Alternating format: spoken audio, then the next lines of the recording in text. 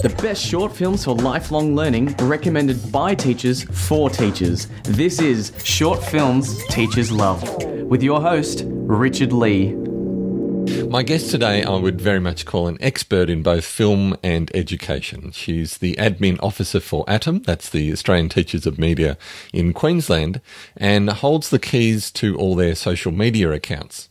A large chunk of her time is spent at the Queensland University of Technology, where she's a PhD candidate in the Creative Industries faculty exploring co-creative media. To top it all off, she's also a mum, which I think gives her an added insight into consuming and creating content of relevance to the next generation. Elizabeth Heck, welcome to Short Films Teachers Love. Yeah, thank you. Glad to be here. I'm always fascinated by PhD titles. So let me get that out of the way up front. You describe in your bio that your research is delving into the community uses of co-creative media as a useful means for investigating the role of creative expression in social learning systems. In addition to storytelling, your research also explores related co-creative media practices of citizen journalism and audio content creation. Wow, that sounds fantastic, something I'd love to get into. But what's the formal title, and how do you explain it to, I don't know, people outside of media, say an engineer that you meet at a party? Okay. Well, in a nutshell, my basic title of my PhD is Social Learning and the Facilitation of Co-Creative Media Practice in Community Media Arts and Cultural Organisations. So I look at basically how people learn to tell stories in these community organisations. So that's like community broadcasting, community arts and cultural institutions. Right, and it's the community aspect of you're dealing with groups in particular communities that are creating their own stories. Yes. Now, we met in person, I think, at a co-creative media summit in Melbourne one year. And I think this idea is gathering a bit of momentum, the idea that as humans we're all storytellers, and when we tell stories and when we create stories together, something extra special happens. So what do you see are some of the real benefits of co-creating or collaborating in storytelling? Well, I'd say basically like learning. We learn so much through stories. And it's one way to gel information together, and people sort of learn when they're almost not aware that they are. They're sort of taking in the story and their emotional and personal perspective on an issue. And before you know it, you're sort of learning a lot about significant things, really, just from that personal point of view. So I think storytelling is just one of those amazing things that really gel information together and get people engaged and take an interest. Yeah. So what are some of the groups you're looking at in your research? Well, I've looked at radio storytelling, which has been fantastic. I've looked at All the Best, which operates out of FBI in Sydney. They're fantastic storytelling program. And I've also looked at citizen journalism at the State Library of Queensland at the Edges Digital Cultural Centre. And that's really fantastic, just to look at how the community was engaged in telling stories. And I've also looked at digital storytelling in therapeutic uses in regards to disaster recovery. So looking at creative recovery network and creative recovery uses of digital storytelling. So just, I guess, the different ways, like although they're very, very diverse projects, just how they have a lot in common with the way in which they've learnt to tell these stories. Yeah, and so people from so many different backgrounds getting together to tell those stories. You know, it's in many ways, as you say, you're being a journalist yourself as you go into these places, aren't you? You'd be asking them questions, and you've been surprised along the way by some of the stories you've encountered. Yeah, I've heard lots of wonderful stories, actually, and I found each of my case studies really exciting, just the innovation and the creativity and also the generosity of what people are learning when they learn to tell stories and what they've learned from their communities and how they in turn have learnt to tell these stories. And that's been really interesting and really fascinating to learn myself. I was thinking about the whole, the co-creative and the collaborative stuff. I just want to break this term down a bit more because I think, we're at this amazing time in history when all the mass media forms have been broken down, when, something like a film or a TV program, which used to take a whole team of people, of experts to create something so that we could see it on our screen, it's suddenly something that we could do on our own entirely from start to finish, even in the privacy of our own room. And in fact, the three films that you've chosen, which we'll get to shortly, are, I think, what we both call our personal narratives. So, what's happening here? Are we actually more or less collaborative in our visual storytelling? And it's not a trick question, but it just occurred to me the paradox of, going from sort of teams of people working together to create stories, to create a product on screen, is now a lot more personal and intimate and individual in a way. There is some strange paradox, isn't it? Yeah, it's interesting, I think, because the interesting thing is such co-creative media and digital storytelling in particular has been around since the 1990s, and sort of what made it co-creative was the sense of organisation teaching people to amplify their voices that was typically unheard of in mainstream or top-down media. So although they're personal stories, they're in actual fact or what they call bottom-up storytelling. So it's not that industrialised model of people telling other people's stories. It's people themselves telling their own stories, their own voice, their amplification, and they do that in sort of community contexts. So this is, I guess, where all that learning comes across, where these organisations are helping people to facilitate these personal stories. So it's collaborative in the sense that, it's a facilitated practice, and I guess that... how else would I explain it? Well, it's like the community encourages the individual almost, isn't it? As you say, it's a bottom-up approach to storytelling. Yeah, it's individual, but it's also it is about sharing as well, I think, because people are sharing their stories with others. So, it's a very interesting sort of perspective, I guess, that one, yeah. Yeah. And it's not all... study and writing for you, obviously, is it? And you mentioned going out to groups, but you'd be involved, I suppose, with the uni, with lecturing, with running workshops. Can you tell me about some of those more, hands-on aspects of your work? Oh, okay. We go out as part of the faculty to go out as student ambassadors to go into different schools and to let them know about the opportunities that university can have for them. And in the process, we introduce them to small snippets of like digital media and so forth. And I've gone out and done workshops on digital storytelling, so teaching students in these workshops how to tell their stories. So it's sort of like visit for a day or so and do these workshops and then put it within the wider curriculum that the teachers are working with, if that makes sense. Yeah. So it's teachers, so you're working with the teachers and the classes themselves. So it's secondary level, or what sort of level? From primary to secondary. We've sort of done from grade 6 to 12 mainly. Mm. And equipment-wise, are they using, like iPads or cameras, or what sort of technology? Yeah, we've used sort of a mixture of things. We've used like cameras and laptops, and then we've also used iPads. And iPads have actually been the most successful, really, because particularly with a tight timeline as well, because we've got sort of short workshops. And that's just been really good, because I think just the accessibility of the iPad and iMovie, and because that's another thing about digital storytelling in particular, is the accessibility of the technology. They're not having to learn some complicated editing system to put it together, because the emphasis is on the story, not the technology. Mm-hmm. Let me also just unpack this word digital storytelling, which we both keep using, and and it has been around a while. In fact, I think I first came across it when I was doing some work for the Australian Centre of the Moving Image in Melbourne, where we ran digital storytelling workshops to different groups, including general public groups, and I loved it. It was a real... It was really enjoyable seeing people going from, I think I've got a story that I want to share, to, at the end of the workshop having something to present on screen. It was really exciting. I've got my own sort of, rough, vague definition of a digital story, but how would you define a digital story, and what do you think the big appeal about them is? Well, digital storytelling sort of had its origins in the 1990s from the Centre of Digital Storytelling, of all places, where it was all about going into communities and getting them to tell their stories. And digital was, I guess, that technology aspect, because back in the 1990s, technology and media was less accessible and less affordable. So therefore, these workshops were created for people to come and tell their stories. So basically, it's just an evolution of that over time, where now it's just done with accessible technology such as smartphones and iPads. And amplifying marginalised voices is another thing. I guess that's that bottom-up idea of voices not typically heard in mainstream media. So it's making storytelling accessible for everybody. Fantastic. Well, let's take a look at the first of the three examples of digital stories, or personal narratives. And the first one that you've chosen is called Q&A from StoryCall.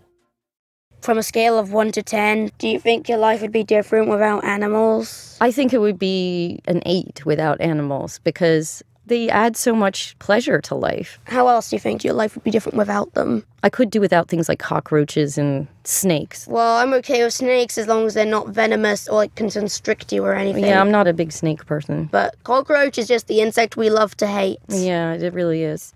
Have you ever felt like life is hopeless? When I was a teenager, I was very depressed. And I think that can be quite common with teenagers who think a lot, and are perceptive. Am I like that? You were very much like that. To see really into the heart of a parent struggling and yet now also really seemingly comfortable in expressing anything that she wants to express with her son who has Asperger's. And I have to say, I was borderline tearing up on this one. It's really moving, particularly when he talked about his sister and how it seemed like everyone loved his sister more than him. And it's just beautifully done. Where did you come across this? Well, I guess I've come across it through my research and just through StoryCorps as one of the large digital storytelling organisations in America and a significant contributor in the movement. And also when I have had to present work for professional development or in classrooms, it's quite an age-appropriate one and one that students themselves, particularly upper primary and lower secondary, quite take to. I think maybe it's the age group or relating to the child as such, and just the relationship between the mother and son is just really engaging. And I don't know, there's something just really magic with the way that this interview plays out. It's just really lovely and the way it's done. And I think the animation just adds that extra layer to it and that extra sort of bit of narrative, because in a sense it is an interview of about 10 questions. Although a student told me no, it was 7, but 10 questions roughly. I think that's what he originally asked his mother. And just the story that comes out of that interview, and you get this sense of this bond and this relationship and what he's sort of struggling with, and the way his mother just answers him just so beautifully. She just knows to know these wonderful things that she says to him. And it's just really like a lovely magic piece, I think. And that sense too that it is him being empowered. It's him asking the questions and being the interviewer, and you could almost sort of see him there with a pad kind of going, next question. It's sort of it's quite formal, but the questions are really deep. He's really struggling to get what's this relationship with my mum I have, and how do he's trying to understand her feelings. So it's a real window into both of their personalities, I suppose, yes, isn't it? Yeah. And you say about the animation, it looks really simple, but it's very sophisticated. It's very beautiful. It's beautifully done. So in some ways, this is an example of a digital story that's got high production values. It starts off on this is going to be rubbish. It's kind of a couple of still frames, but then all of a sudden it gets to the animation. You go, wow, this is beautiful. So how would you then recommend using this for teachers? Well, I use it mainly to talk about the idea of stories that can be told through an interview. Because typically personal story, like digital storytelling, can be about 100-word monologue, usually about something that's happened in your life and so forth, that particular moment that's of interest. The difference with this technique is it's using interviews to tell a story. So it's one of those things where people, before they know it, they're just telling you so much because there's an engagement there and that dialogue. So it's a different method of digital storytelling. And also because of the animation, although it's professionally animated, you could have, like I talk to students like, okay, well, we could have shown this as an interview and it still would have been engaging because the story is amazing. But these visual elements, like what further visual elements have we got? Particularly you'll see, like even with the babies, when they talk about Amy, like it's just almost imagining and adding that layer of their imagination to the story, whereas we wouldn't see that in the interview, even just hear it in the interview. So it's just multiple layers. And the cockroach, when the mum says, I don't like snakes and don't like cockroaches, and then, the snake kind of nicks off, but then he has some sympathy with the cockroach, and the cockroach is kind of slinking off as he's talking about his own feelings of sort of less worthiness or whatever. So there's this added layer that's being built into that. Yeah. Yes, yeah, definitely. And that's why it's so clever, because that's why I think not only as an introduction to documentaries, but also like for critique tasks for students to look at, okay, this is a short little film. But look at how much meaning there is in it. And it's just taken from what is a seemingly simple interview. I actually wondered how they did create it. Like, I think there's been a lot of layering to building that up to the final piece that we see, which is different to the others we'll go on to. But it looks like, they've asked the child to do an interview. They've recorded the interview. There's a lot of steps, I would say, in what seems like a really simple thing. All right. The second one that you've chosen is called Anosmia from Anna Barnes and Sarah Drake. My mum had a runny nose for an entire year once. And this wasn't just your regular cold sniffle. This was a full-blown nose waterfall that cascaded down her face wherever she went. When she was driving, she'd put a towel on her lap to catch the drip. And when she'd wake up in the morning, there would be this wall of rock-hard tissues on her neck that had got soaked with the clear, salty liquid and then dried hard in the night. She went to the doctor and they said it was allergies, but spring passed and still with the drip. It took a full year for someone to realise that my mum had brain fluid coming out of her nose. This is from a series called Radio with Pictures, and it's a great account of a personal struggle. Again, where did you find this in your research? Well, I'd actually had a chat to Gabe Clark, who was one of the co-creators of Radio with Pictures, because Radio with Pictures was a live broadcast at the Sydney Opera House in 2012. It was also on the community radio network, and so it was that nice way of trying something new with visuals and radio. So I think it was just so clever and so interesting to merge these two ideas, particularly as it was on originally like a radio broadcast platform, but then it was also live as well. So it's just the experimental nature of it and the amazing stuff that came out of it, and the stories as well, and just again, you're learning so much about something. I learned a lot more about this than I had done if I'd read it online, for example, or heard from some medical resource. Just that personal connection to a condition, it made me learn a lot about it as well. Yeah, there's the actual content of what we're talking about, which is fascinating. But you just reminded me of I suppose what I found so fascinating about short films is that behind every short film are all these different ways of producing it. And, you're talking about, Radio with Pictures. So we're coming at this from an entirely different angle this time. I thought, maybe I do have a superpower after all. We're actually saying, here's a story, almost like The Moth, someone standing on a stage sharing a story. They've taken that and then they've done something that's digital story-like. They've actually created a personal narrative, added some moving images. It's not the professional standard of an animation like the first one, but it is nonetheless adding elements that are visual to something that's inherently an interesting story to listen to as well. So that adds a whole other dynamic to something that we could just... if you're showing these three back to back, you go, oh, those were three nice little stories. But there's all these added things going on in the background that makes them quite different and land in different spots for us. Actually, it's interesting that you mentioned that too about the animation, because one thing that they weren't allowed to do was they weren't allowed to animate it because of particular broadcast restrictions. And that in itself, I think, was an interesting challenge creatively. So how are they still going to show these wonderful things and almost create this sense of movement without movement? So it was sort of like... I think, with that idea of the comics and visual art pieces made that really, thinking out of the box is what I like about Radio Pictures as well. Yeah, because the story was Anna Barnes and Sarah Drake drew the pictures. So do you know much about that, how that collaboration happened?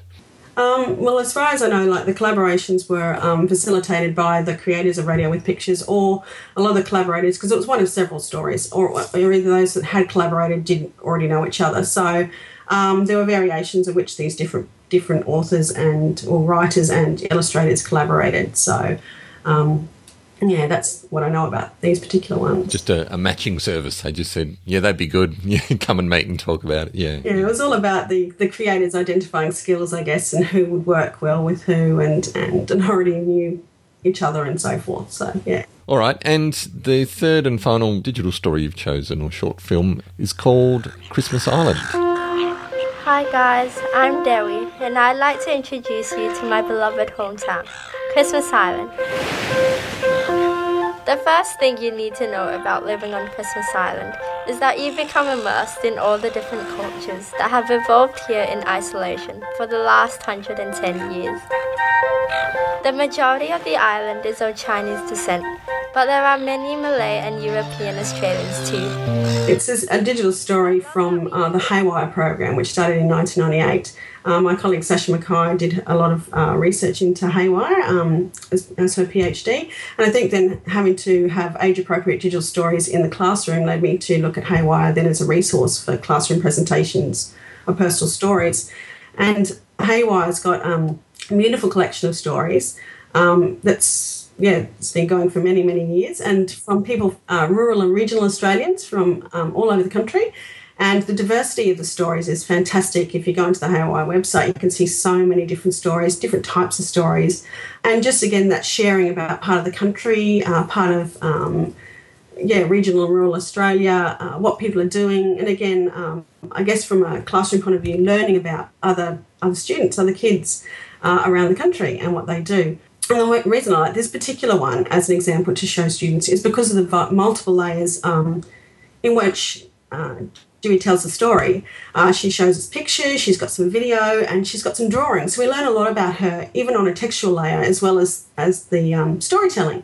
So we learn that she's a drawer, we learn about her family's background, we learn where she lives. And as I've discussed with students too, when we've looked at stories like this, it's like, well, what did you learn about this that would be different to if you'd seen this or read this on the internet? What more did you learn about Christmas Island and the people that live there and this particular person that lives there? And they're going, before they know it, they're learning so much more than they would have done just reading a list of facts. And Christmas Island, certainly for us in Australia, we see it often in the news as one of these terrible places where all the asylum seekers are being sent, and it's all caught up in the politics of that. So it gives us this lovely, intimate, sort of on the ground perspective of a place that we actually don't know that much about. And the thing that I pick up too was the way that she adds some sound effects for this sort of extra layer of realism, and like you said too, it uses compared with the other two that we've talked about. The first one as a professional animation, the second one is more sort of comic-like stills.